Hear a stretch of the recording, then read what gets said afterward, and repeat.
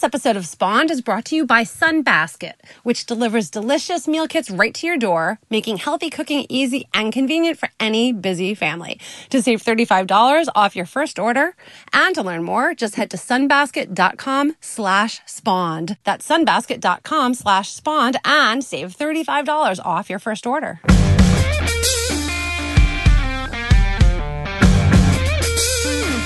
Hello and welcome to Spawned, a common sense and hopefully fun discussion on parenting and parenting culture. Hi, I'm Liz Gumbiner, and along with my co-host Kristen Chase, we're the co-founders of CoolMomPicks.com. Alas, Kristen is out this week, but not all is lost. We have an amazing guest on today's episode of Spawned. I'm going to be talking to Heather Cabot about women and tech and why no one is allowed to make jokes anymore about how moms don't know how to text. And as always, we'll close out our show with our cool picks of the week. So first, a little bit about Heather. Now, Heather's the kind of person, you know her when you see her. You see her face and you're like, oh, I know her. That's because she's an author, a speaker, a veteran journalist. She's a former ABC News anchor and correspondent. She's an angel investor, so she knows a lot about entrepreneurship and startups. And she's the co-author of the acclaimed book, Geek Girl Rising, Inside the Sisterhood Shaking Up Tech, which has been praised by people as diverse as Ariana Huffington, Bravo TV, and the MIT Technology Review. That's pretty awesome. She's also taught part-time at Columbia's Graduate School of Journalism since 2012. And to top it off, she's a mom of twins.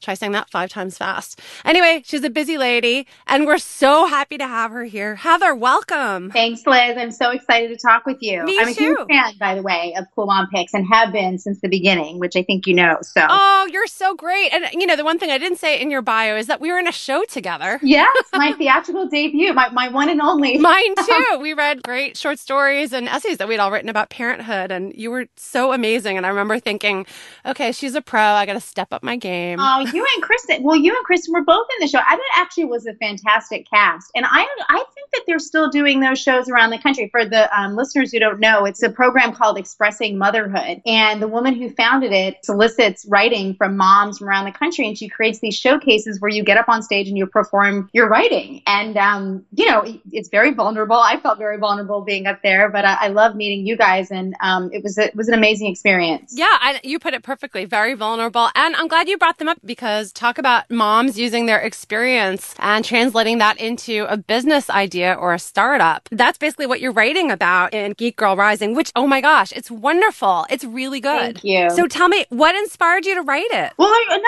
of different inspirations. Certainly for my co-author and myself, we both have kids. Neither one of us could be considered a techie at all, although we love technology. And as you know, I worked for Yahoo for a while and did all their digital lifestyle stuff. But I'm not a computer scientist. But my kids, were obsessed with whether it was Minecraft or Lego robotics or Scratch. And we did Hour of Code at school. And I think we both felt that the opportunities for our children could be amazing, but yet we didn't necessarily know how they would face the challenges. And I was familiar with the gender gap in tech because early in my career, one of my very first jobs, I worked on a PBS documentary about the gender gap, and it came out in 1996. Wow. I know. So even in the early 90s, people were talking about the declining numbers of women going into computer science and engineering. Even then, think about this. It was pre-Amazon, pre-Facebook, pre-all of these things that now are just part of our day-to-day lives. Even at that time, we saw the numbers declining. And of course, as you know, they continued to decline until very recently. In the last few years, now the numbers are starting to go up. But, in the late 80s, 37% of computer science degrees were going to women. And by the early 2000s, we saw that dropping into the teens. And it's now coming back up again. I think what was so interesting to us is we now live in this tech-enabled time, right? All of us have technology as just part of our daily lives. And when women, dominate on social media and e-commerce, and we use technology, and yet we are not necessarily at the table building these products or having a say in these products of the future in the numbers that we should. And so that was kind of where we started from. That was the premise. We wanted to understand this gender gap, why it was persisting. And ultimately, as we went along in our reporting, what we really found exciting was as we were looking for women and looking for the stories, we realized that there were lots of success stories that hadn't been told. And there were lots of things that we could learn about women who actually had succeeded and were thriving in this very male-dominated world. And so that's where the sort of Geek Girl Rising manifesto sort of came in, that, we wanted to take those learnings from those women and share them with the rest of the world to hopefully crush the stereotypes of who actually can be successful in tech. And you know what? I'm so glad you brought up this notion that we don't identify as techies, because we talk about that a lot on Cool Mom Tech, that our readers may not necessarily think, well, I'm techie, I'm into technology, I want to subscribe to this tech website's newsletter, but we're all using phones. Certainly everyone listening right now listens to podcasts.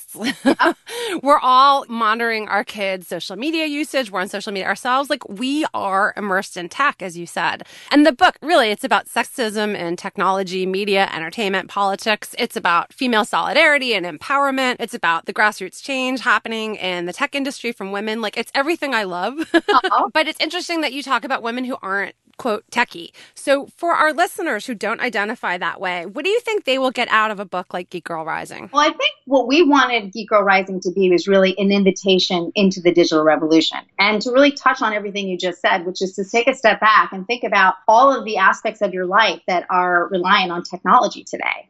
And tech is not a separate thing anymore. And more, with artificial intelligence, I mean, it is part of everything we do, even in ways we don't even realize. Our point to people is, number one, there's a role for you in this. You don't have to be a coder to be involved in technology. You don't have to be a computer scientist. In fact, a number of the entrepreneurs that we profile in the book who've led some of the most successful startups are not computer scientists or engineers, but they are women who had great ideas and were confident and fearless and found people to work with them in their tech startups, who had the expertise. If I'll just off the top of my head, I think about Rent the Runway, Yes, I was literally on that site this morning. Right, care.com. I mean, these are women with amazing ideas trying to solve problems, not necessarily techies in the traditional sense of the word, and yet leading some of the most successful tech startups, and in the case of care.com, a company that IPO'd. So I think that it's important for people to realize that there is a place for them there, and we're sort of taking back the word geek. We really feel like the word geek means somebody who's smart and ambitious and interested and curious and serious about how smart she is and owning it. That's what we think, geek is really about. And actually, I'm so glad you brought up all the different types of people you interview and all these amazing stories and anecdotes you tell, because I think readers of Cool Mom Picks are going to recognize a lot of them. Like you said, there's Rent the Runway and Sheila Marciano from Care, but also there's Carly Roney from The Knot and The Bump, which I imagine like everyone who's been married or has a kid knows. The founder of Glam Squad, right? Alexander Wilkes Wilson. I Am Elemental gets a shout out in there. Goldie Blocks, Amanda Hesser of Food 52, Erin Newkirk of Red Stamp. These are so many companies that we wrote about them really early on because we've always been so committed to women-run companies and startups. Erin Newkirk, she is actually one of the real inspirations for this book. Oh, I love her so much. I love her. So what happened was, I actually, when I worked for Yahoo, I used to do these TV segments, on the Today Show and CBS Early Show and Martha Stewart, whatever. And I had featured Red Stamp on one of my segments. And she came to New York and she said, let's meet for coffee. Thank you so much for, mentioning my company. I want to help you. And I said, really what I'm looking for is, I'm always looking for story ideas. And she said, well, I want to introduce you to a woman named Rachel Sklar. Oh, I love Rachel. This is like my dream girlfriend dinner you're talking about right here. And this is back in, I want to say this was in 2010. And she said, Rachel's starting this listserv, and it's for women who are in technology, women who are in media, women who are in business. And it's kind of this, secret society of these, badass women who are all helping each other. And she said, I think you would really find some amazing stories there and people you'd want to write about. And so I ended up joining the list, and that was really because of Erin, sort of the beginning of the research for Geek Girl Rising, because I started realizing that there was this underground network of women who were helping each other. Whether it was making an introduction to the right investor, or helping someone get an invitation to, a certain party where they could network, or recommending somebody for a job. These were all these things that were happening in this Google group, and I just thought it was so different from I don't know, a different way of operating than the old boys network for sure. And I found it fascinating. So thank you, Erin. She knows she got a shout out in the acknowledgments. It's kind of the best of what women do, I think, in how we support each other. We always call it kind of a matriarchal model instead of a patriarchal model of business. And I remember back when I was in advertising, there was one agency in particular, which was known as a boys club and still is. And I remember women who worked there telling me they would literally miss meetings because they were not in the men's room at the time when it was decided to have a meeting. I love the examples that you give of how women are nurturing and mentoring each other and supporting each other in lieu of having like this decades old boys network. Do you have like any favorite anecdotes about that? One of my favorite stories, and you mentioned that I have done some angel investing. And so I really wanted to devote a chapter to the women who are out there who are funding early stage companies led by women. I felt like that was really important. So one of my favorite stories was I went down to Chattanooga, Tennessee, and I found out about this group of women, all different ages, who had decided to found their own fund, specifically to back women-led companies across the Southeast. The story is that, so Chattanooga, I don't know if you know this, but back in the day, which is really only about, 5 or 10 years ago, it was known for investing a lot of money in its broadband. And at one point, I don't know if this is still true today, but at one point it had like the fastest broadband in America. And so, wow. So the civic leaders there were really trying hard to attract startups. They wanted to create a whole startup ecosystem in Chattanooga. And so there were a number of venture firms that were starting, and there were accelerators and pitch competitions. And there was a couple of women there who were noticing that there were not a lot of women who were pitching in the startup competitions, not a lot of women in the accelerators, not a lot of female investors. And so they went to one of the largest venture funds in town that was run by men. And they said, we're noticing that there aren't a lot of women in these programs, and we think that they're out there, and we'd like to invest with you guys and try to help you with the deal flow so that we can help some of these companies. And the response basically was, well, we don't think that there are a lot of companies that are really out there that are, sort of worthy of investment, that are led by women in this part of the country. And secondly, we don't think that there are a lot of women like you who would actually be interested in investing. So that was kind of like the gauntlet was thrown down. And so this is amazing. Within 6 weeks, they raised $2.5 million to start first fund, all from local Chattanooga women. And they did it by, just the way you can imagine, the carpool line at school, yoga class, book club. They went out and they were like, we're going to show these guys that women are interested in investing and are interested in supporting other women. And now I believe they're on their second fund. One of their companies that they invested initially was acquired by Amazon.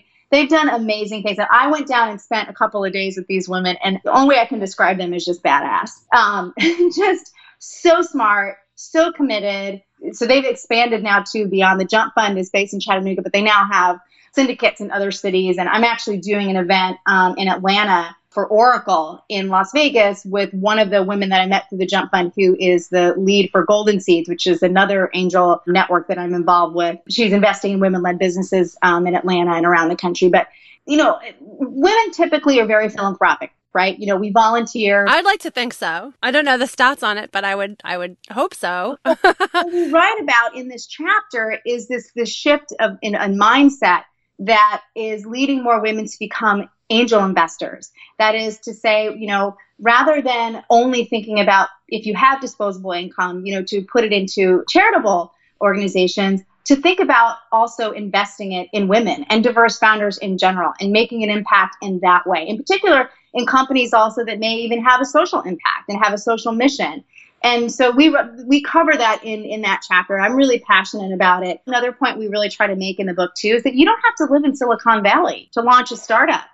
There are amazing things happening in cities around the country. And in fact, for some people, for diverse founders, it actually can be easier sometimes to raise money in your backyard as opposed to going to Silicon Valley. So that's something that we cover as well. We really wanted to take it outside of Silicon Valley as well and sort of show how people are finding opportunities in places you might not think. So where do you think the opportunities are now for women? A lot of our listeners have really young kids, and often having children is kind of a turning point in your life where it makes you reassess your priorities and what you're interested in, who you want to help, what your focus is. And it transforms a lot of women, motherhood does, and pushes them in a different career path. And that's what happened with us with Cool Mom Picks.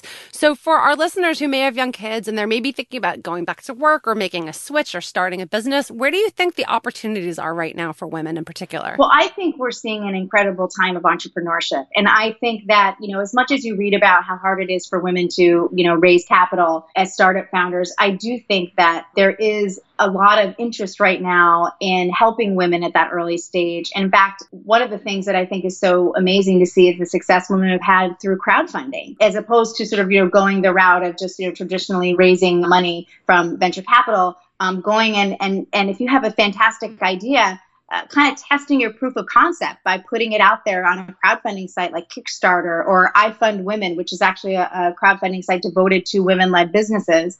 But I think the other thing that's really important for people to hear out there, we're in a time where people are obsessed with startups. Mm-hmm. And if you have a business idea, it doesn't necessarily have to be the next Facebook. I mean, if you have a great idea and you can make money at it and that supports your lifestyle, maybe you don't need investors. I mean, I think that's also a really important thing is that oftentimes I think people take their eye off the ball of, I just want to run a really great business. If there's a problem that you want to solve, that's where I would start. If there is something in your life that you feel is lacking, if there's a challenge that you face where you feel like you can possibly address that issue, that in itself is a great place to start. So I would say start there.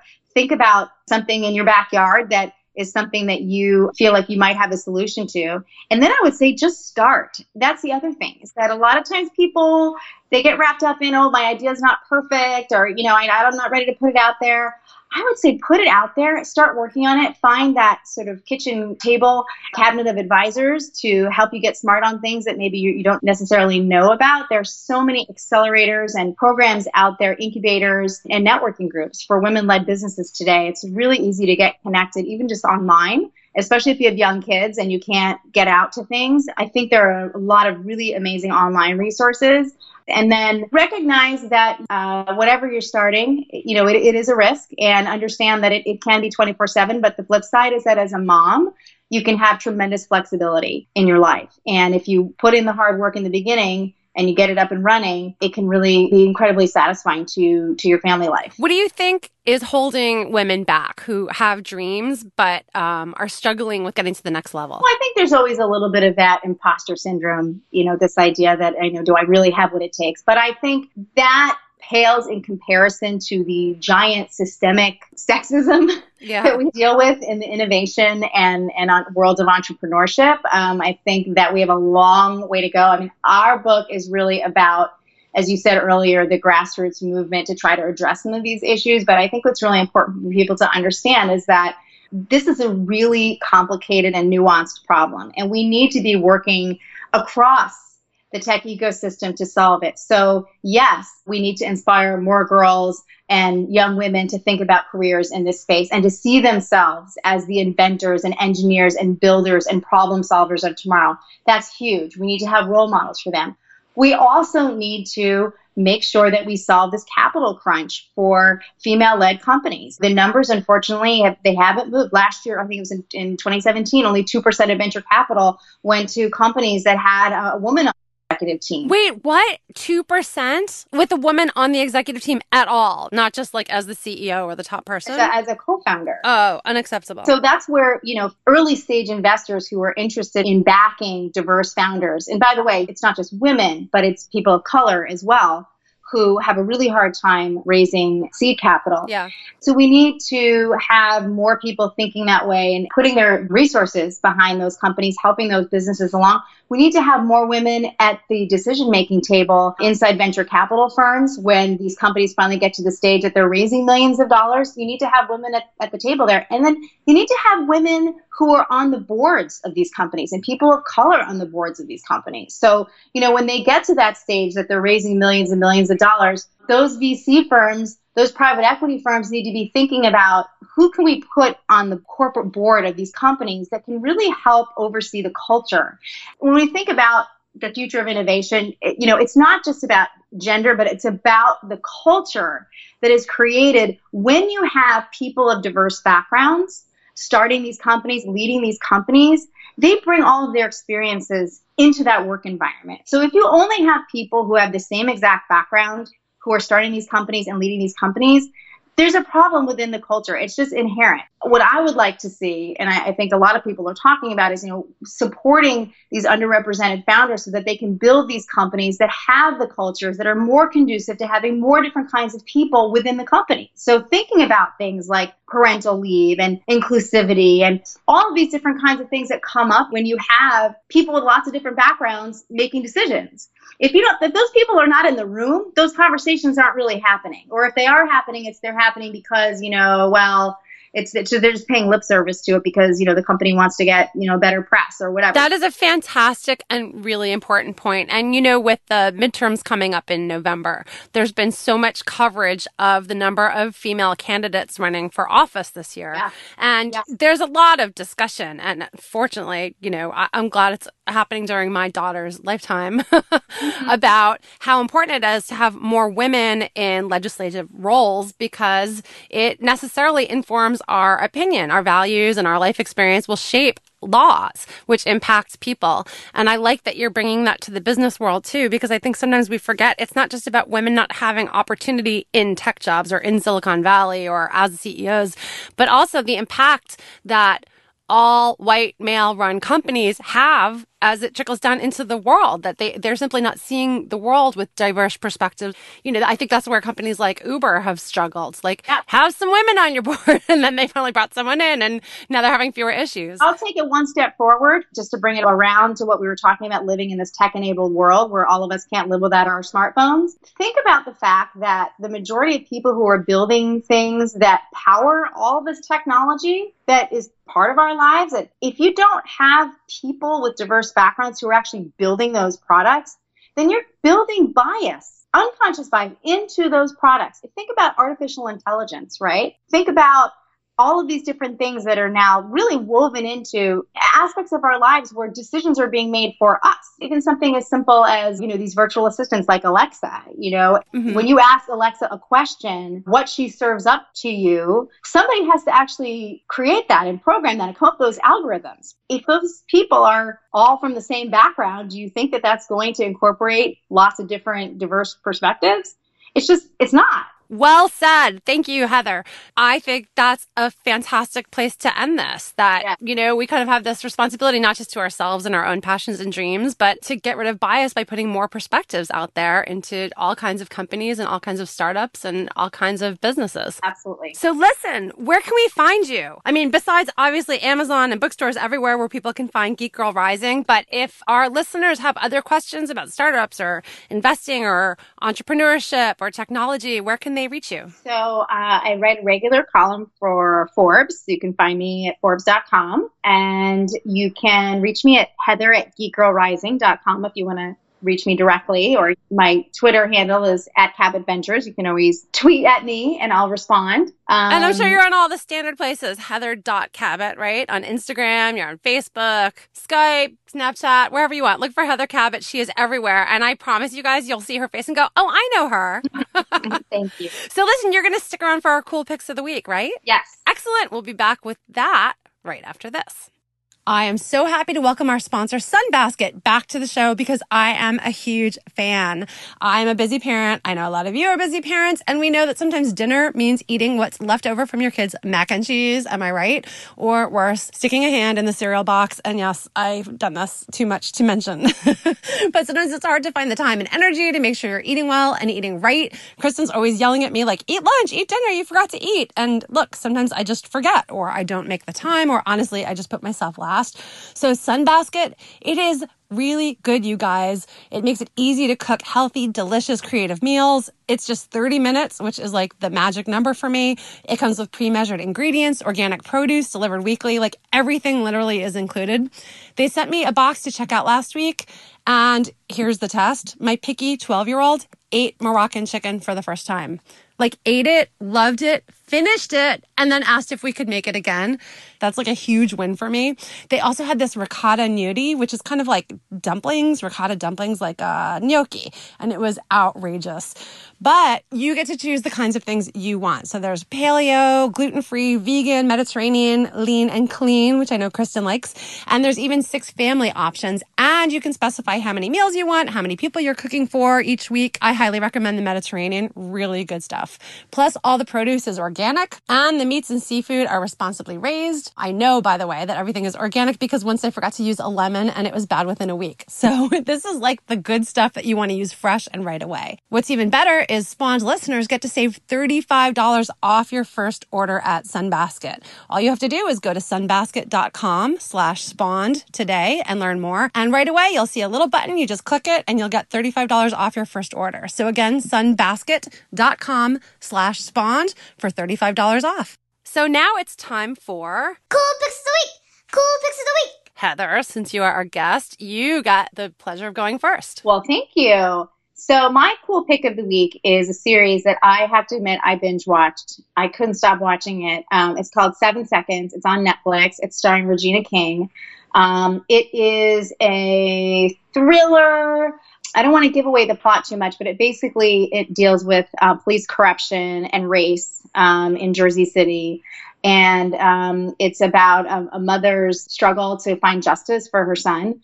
And I found it really compelling. And I just, given what's going on in the world today, I think that it just really resonated with me. And I think that I think people will enjoy it. It's heavy. I will say it is heavy, but it was enjoyable. But it's also, I don't think it's being picked up again, right? There's just one season? I don't know. I only watched the one season. I actually should check it out. I think it was recently canceled and there's a lot of outrage because people love it. But, you know, on the plus side, that means if you guys are looking for a new binge show, it's not a huge commitment. It's not like, I'll just watch all 18 seasons of Sons of Anarchy. Yeah. You know, the other show that I love that was also canceled was Good Girls Revolt. I mean, that was like my favorite. That's been a cool pick of the week before as well. You have great taste. And we always love anything we can binge is good. It's nice when your kids are old enough that you can be like, go to bed, and then just watch TV for a really long time. And they won't wake up and come in your room in the middle of the night. Mm-hmm. So my cool pick of the week is actually a book. This is a book for kids, though, not, you know, to compete with Geek Girl Rising in any way. It's a brand new book called Love is Love. It's by Michael Genhart and illustrated by Ken Min. And with Pride Month coming up next month, it is a beautiful book. It's put out by Source Books. And, you know, we were sent a copy of it. My kids took one look at it and they loved it. They're like, this is so good. This is so good. Like even my 12-year-old was really, you know, it's a picture book. She thought it was really beautiful. And it's just a sweet story of a boy who talks about how he's got problems because kids were laughing at his shirt, which has a rainbow flag on it. And they're teasing him. And they say, you're gay, or your family's gay, or you don't have a real family. And he talks about having 2 dads and what that means and what love means. And I think this book just does a beautiful job of helping all kinds of kids and all kinds of families feel like their family is an okay family. I love that. You can find it at sourcebooks.com, Love is Love, or you can just look on Amazon. Make sure it's the one by Michael Genhart. The cover has a gorgeous rainbow heart made out of kites when you look really closely. It's just really sweet and beautifully illustrated, and I'm so happy to have a copy of it. So that's my cool pick of the week. Fantastic. Well, Heather, thank you so much for joining us. This was awesome. Thanks, Liz. Well, that's it. Thanks so much for joining us for another episode of Spawned. And a huge thanks to our engineer, John Bowen. Kristen, huge thanks to you. You're out there somewhere sending me lots of support, and we miss you, but we know you'll be back next week. And hey, to our listeners, thanks so much for tuning in. I love hearing from you. I know Kristen does too. So please leave us a review on iTunes. Always a nice way to hear from you. And make sure you subscribe. In fact, you can do it right now, this very second as you listen. I'll wait. I'll give you a few more seconds. Okay, good. Done. You subscribed. Thank you. And hey, you can even download our episodes so that you can listen to them when you're offline. Thanks so much for listening to Spawned. This is Liz. Have a great day.